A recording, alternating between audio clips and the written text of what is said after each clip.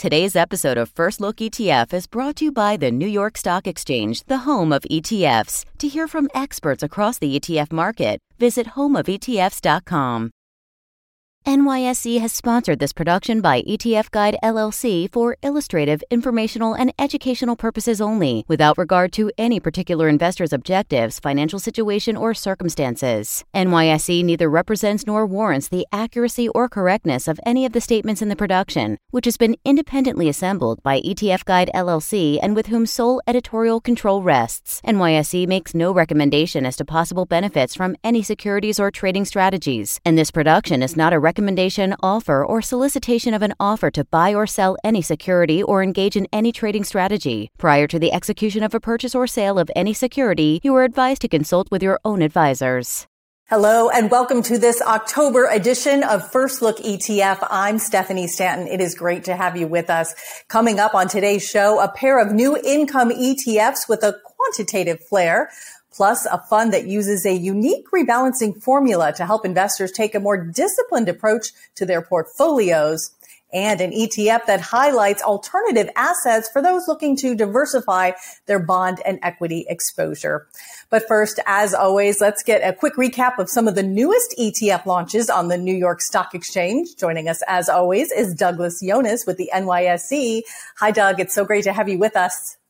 As always, thank you for having me here. You know, the first quarter was a very busy one at the New York Stock Exchange. Here we are now closing out the third quarter, and the story hasn't changed. In September alone, we saw 67 ETFs launch in our industry, raising $8.8 billion in assets under management. So again, a tremendous month.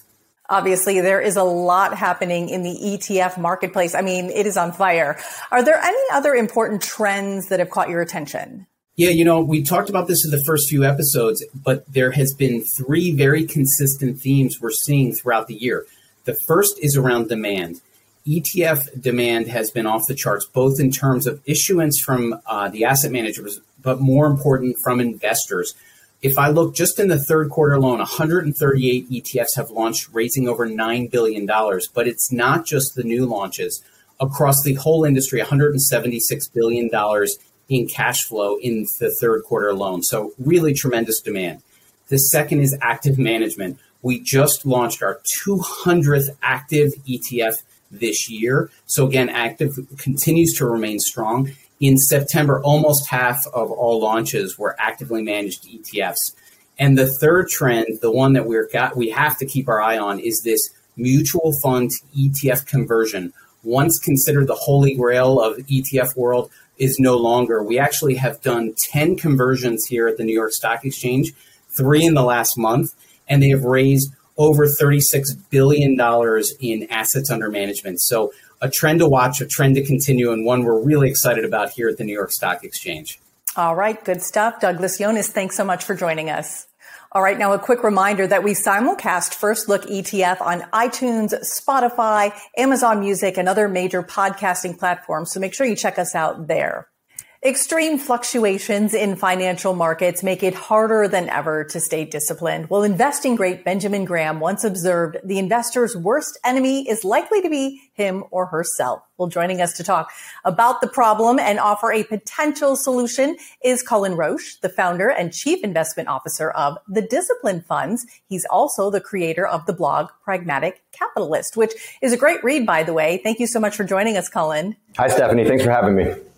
All right. So we are seeing more volatility coming into the markets. There is so much uncertainty in the world today. I think all of us could benefit from a more disciplined approach to investing in finances. So let's talk a little bit more about your brand new ETF, the Discipline Fund, ticker DSCF. Why did you guys decide that now was a good time to launch this? Yeah, so there's so much craziness going on and so many undisciplined things going on in the financial world these days that we felt that now was a particularly good time to bring an ETF like this to market. And the problem that we're particularly trying to solve is the problem of staying the course and the behavioral biases that all investors are exposed to through the market cycle. And what the Discipline Fund specifically tries to resolve is the problem in low-cost indexing funds where a typical balanced index fund, for instance, like a 50-50 stock bond index fund, actually has very different varying degrees of exposure to downside risk across time. And in particular, that's due to the fact that the equity piece will substantially outperform the bond piece. And so what happens across time, for instance, is the 50-50 piece will grow into, say, 60-40 or 70-30, and your standard index fund will just in a static way rebalance back to its original 50-50 exposure. And this is despite the fact that that 50% equity slice it varies in risk across time. And so, for instance, an index fund in 2008 is very different from an index fund in, say, 2015. And what the discipline fund tries to do is actually quantify the underlying risks, and it rebalances a bit differently in a more counter-cyclical manner so that it tries to control the equity market risk a bit more. And so, for instance, we might rebalance back to 40-60 at a period like right now, where we quantify the equity markets to be riskier than they normally are. And what we're trying to achieve here is better behavioral control. We're trying to help investors stay the course, stay fully invested in a diversified stock bond portfolio, but perhaps protect them a bit better across time from the potential of a large equity market downturn. So tell us some of the holdings inside the fund and a little bit more about the rebalancing strategy. Yeah, so the Discipline Fund is a hugely diversified fund. It's 10,000 underlying holdings that are diversified across global stocks in domestic high-quality bonds, specifically investment-grade bonds and U.S. government bonds. And the fund will typically be about 6 to 8 underlying low-cost ETFs. So hugely diversified. It's wrapped in a single ETF, which makes it very systematically efficient and, more importantly, very tax efficient in terms of the way it rebalances. And this specific strategy is based on an underlying macro finance and economic algorithm that is trying to quantify particularly the equity slice's exposure to potential downside risk. And so we're trying to quantify essentially what the pro-cyclical risks are in the economy and the financial markets at times, and help better insulate investors by rebalancing a bit more counter-cyclically relative to a lot of these big trends across time that will helpfully help investors remain more disciplined, behave better, and generate better returns than they otherwise would. That is great stuff for anyone. But is this targeted more towards a more mature investor, someone that's about to retire, they want to take less risk, or could those who are still into risk in their younger years benefit from this as well? It depends. It's really designed for anyone who suffers from behavioral biases, which is probably just about everybody. But it's particularly designed as a core holding in an indexing-based portfolio that will hopefully allow investors to remain more disciplined across time, knowing that they have this core holding that, while it will never be the best performing part of their portfolio, it will, in all likelihood, also not be the worst performing piece. It will be there to provide stability and hopefully provide investors with the ability to better navigate the ups and downs of the markets by knowing that they have this bucket in their portfolio that is helping them to navigate the ups and downs of the markets by creating a bit more stability, helping them remain more disciplined, and better manage their finances as they enter retirement or withdrawal periods, or who knows, even while they're young and trying to, struggle through generating a higher income and just, trying to get used to the financial markets in general. And maybe sleep a little better at night, right? Of course, yeah, we could all use that. Yeah. All right, Cullen Roche, thank you so much for stopping by today. It's good to see you. Thank you, Stephanie. The low yield blues still have a strong grip on many fixed income investors, but a pair of new actively managed ETFs targeting higher income aims to change that. Harbor Funds is shaking up the fixed income game. Spencer Logan, a director and investment specialist at Harbor Funds, is joining us now to share more about his firm's new funds. Hi, Spencer. Thanks for being with us. Hi, Stephanie. Thank you very much for having me today. Well, before we talk about Harbor's new ETFs, your firm has coined the phrase scientific fixed income investing. What is it and how does it work? It's a great question, Stephanie. And I think it's good for us to take a step back and think about what it is that the fixed income world is right now as far as investing. And the landscape really says that historically, there have been two approaches to fixed income investing. There's been fully passive, low-cost approach on one hand, which continues to grow in market share and has done very well really over the last decade. And on the other hand, there's been the more discretionary or fundamental approach, people-driven, if you will, humans, analysts, analyzing things in an attempt to really produce superior outcomes. we believe that there's space for a third approach in the middle, which will ultimately be filled by scientific investing.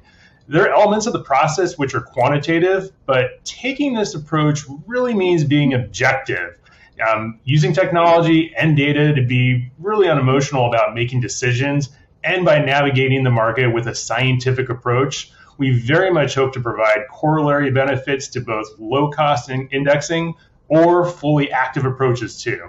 So for our clients building out their diversified portfolios with fixed income, that's highly attractive in a risk-adjusted return and corollary benefits way.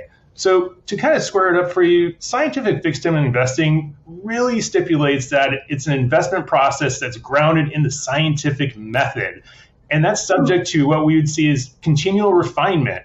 What this really means is that the process engages in a systematic way of investing where we gather information, we formulate a hypothesis, we experiment on that, draw a conclusion, and then you have a continual cycle of modification that leads to improvement. So while you inferred that we coined the phrase scientific investing, really it's just bringing a time-tested approach of the scientific method to the investing world, which I think we can all agree is much needed. Yeah, absolutely. All right. Well, let's dive in then. The Harbor Scientific Alpha Income ETF. Your ticker symbol on that is SIFI. You also call it SciFi. And the Harbor Scientific Alpha High Yield ETF, that ticker is SIHY, which is Sci-High. So I love that. SciFi and Sci-High. These are your latest additions to your roster. Let's break it down for us. Tell us more about these funds, what holdings are part of them. Absolutely. And yeah, we really wanted to make sure that we were distinct and purposeful when we named these exchange traded funds. So that way investors would know that they are indeed differentiated. And importantly, Stephanie, both strategies are actively managed and employ the scientific method that I just explained. The Harbor Scientific Alpha High Yield ETFs, objective really, it first seeks total return and importantly in excess of its benchmark. But applying the scientific method, it's all the while maintaining a risk profile that's consistent with the broader high yield markets. And if you're thinking about its investments and core investments, as you might imagine, mainly focus on investing in high yield corporate bonds as being the primary core investment of the fund. Switching over and taking a look at this Harbor Scientific Alpha Income ETF, it's a multi-sector fixed income ETF that really looks to seek income and total return. But the nice thing is that differentiates this is that we really do this through a proprietary framework that focuses both on asset allocation and security selection. And the underlying investments are going to contain a mix of investment grade and high yield bonds. And the nice thing, of course, above and beyond is that there's also a tactical overlay that's applied to provide additional sources of returns for the fund. So a really differentiated product in what has been a world that has not had a lot of differentiation over the decades. Yeah. And you know, I know you mentioned fixed income. So by that logic, then one thinks, hey, maybe your target audience is a little bit older, those sliding into retirement. Is that your target investor, or is this something for everyone? Stephanie, specifically, these ETF strategies have a really wide audience of investors that are going to find them very attractive. Both will be coveted by investors looking to diversify their sources of income while adding to those corollary and risk-adjusted return benefits that I talked about earlier. So as for the ETFs as a vehicle, which I think, of course, as we learned, active management and active ETFs are a massive growing portion of the market. You know, ETFs, they have an special appeal really to financial advisors, directly to consumers, anyone that prefers a vehicle that's more cost effective, has greater transparency, and they can trade intraday if they so choose to. Clients where those attributes and appeals are finding attractive are buying those ETFs today. So we have a very wide audience in which these particular strategies are going to be the right fit. All right, we'll leave it right there. Spencer Logan, thank you so much for joining us. Really appreciate the time, Stephanie. Thank you.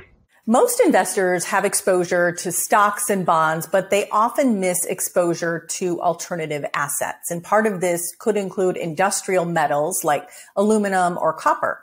Well, here now to discuss a new ETF that is linked to the industrial metals sector is Stan Kang, Director of Exchange Traded Funds at Aberdeen. Stan, it's so great to have you with us. Thank you so much for having me, Stephanie. All right, let's talk about ticker symbol BCIM from Aberdeen. This is a newly launched fund that tracks a basket of industrial metals. What is inside this basket's holdings, and what is the thesis for investing in industrial metals? Sure. I'll start with the second part of that question first. What BCIM essentially provides is diversified exposure to the industrial metal space, which is becoming an increasingly important piece of the global economy. As you know, base metals are natural resources that need to be extracted from the earth, and as such, they are inherently scarce. And although home building and infrastructure improvements, because of the Senate bill and so forth, that seems to be what you're hearing about most of the time these days, we believe a major catalyst for these metals is really going to be the energy transition and the world's desire to reduce its carbon footprint. The need to both electrify and expand battery technology across many different applications is really layering on demand for these already scarce metals. But speaking specifically to BCIM, the product currently contains exposure to 4 industrial metals through commodity futures. About a third of the fund is in copper, a third of the fund is in aluminum, and a third of the fund is split between nickel and zinc. And these weights are determined quite simply by the Bloomberg company. And how you can think about it is that the fund takes somewhat of a market cap weighted approach. Except since these metals are commodities and they're not equities, the index is going to take into consideration total production and liquidity data in lieu of market cap for each commodity. But what makes this benchmark somewhat different from others, and is also why many institutions prefer the Bloomberg methodology, is that the index puts weight caps on individual commodities so that not one single commodity can take over the majority of the index. These funds, too, you also have some interesting things that have to do with taxes. You know, taxes are very complex, but you guys simplify tax reporting by getting rid of K-1s. And this is a big deal for investors who may decide to hold BCIM inside a taxable investment account. Can you explain that to us? Yeah, it's certainly a big deal for commodities. And the reason is the vast majority of equity and fixed income products are in a 40 Act fund structure, which will typically generate a 1099 for most end investors. For commodities, on the other hand, the best way to get pure play price exposure is going to be through one of two ways. You either have to hold the physical commodity, which is what some of these gold bullion funds do, or you have to hold commodity futures, which is a contract to take delivery of the physical commodity. Up until about 5 or 6 years ago, neither form of commodity exposure could be held in a 40 Act form, which essentially required these types of investments to sit in other fund structures like grantor trusts or partnerships. The obvious downside to that, to those types of structures, is that the end investors would receive their prorated distribution of gains and losses through a K-1 tax form, which can be kind of a headache to deal with at tax time and have pretty much become a non-starter for most retail money managers and clients. As regulations have evolved, we are now able to take advantage of new features that allow us to package BCIM into a 40 Act structure. But surprisingly, the vast majority of commodity products that are available right now still use old structures, if you will. So what this means for investors is that they can now get targeted industrial metals exposure through BCIM in a convenient product that looks and feels like any other investment they have in their portfolio. So then with all that being said, how do you see financial advisors using BCIM inside a diversified portfolio? Well, we think industrial metals can be used as an alternative in any diversified portfolio. Industrial metals and commodities in general have historically shown a low correlation to other asset classes, so it could be additive as a strategic investment. But we really believe that BCIM is a great way to tactically play the continued economic recovery, the inflation story, and most importantly, the energy transition. And to provide a few sort of fun facts, you know, electrification requires a much higher loading of a lot of metals, including copper. And for example, an average electric vehicle needs about 183 pounds of copper versus a traditional gas vehicle, which requires about 20 pounds. And as cities continue to migrate towards generating solar energy, a 1 gigawatt solar power installation requires about 5.5 tons of copper. And the corresponding grid battery that they would need to store that electricity requires another 4 tons of copper. And speaking of solar, about 85% of solar components require aluminum. And many car manufacturers have also begun using aluminum auto bodies to offset the increased weight from the larger batteries that are going into these electric vehicles. With regards to zinc, most know zinc as a galvanizing material, but it's also used in zinc air batteries, which are already being used in many applications, like those kind of button-shaped batteries that you use in your remote controllers and in a lot of devices. But what many people don't realize is that zinc air batteries are being heavily researched as grid storage and EV batteries. Because what happens is the Earth's supply of zinc is about 100 times greater than it is for lithium. And finally, nickel is obviously that's a metal that most people are pretty familiar with. Any battery that you buy at the store, at your local grocery store, that's generally going to be a nickel cadmium battery. And then, any number of rechargeable batteries around your house are probably going to be nickel metal hydride. So people are very familiar with that already. But in summary, all of these metals are foundational to the energy transition. And we think BCIM is a great way to get convenient, low cost and tax efficient exposure to industrial metals. Absolutely. We'll leave it there. Stan Kang, thank you so much for joining us here on First Look ETF. Thanks, Stephanie. Good to see you. Well, that does it for this edition of First Look ETF. Before we go, we want to remind you to stay tuned every month for new episodes. As always, we keep you plugged into the latest launches and important trends in the ETF market. Don't miss it. You can also listen to us at iTunes, Spotify, Amazon Music, and other major podcasting platforms. Want to give a big thanks to all of our guests today, including Douglas Yones with the New York Stock Exchange for sharing the latest ETF launches and hottest trends in the ETF marketplace. The NYSE is the top U.S. exchange for trading and listing ETFs, so be sure to visit homeofetfs.com to learn more. I'm Stephanie Stanton with ETF Guide. Thanks so much for watching. We'll see you next time.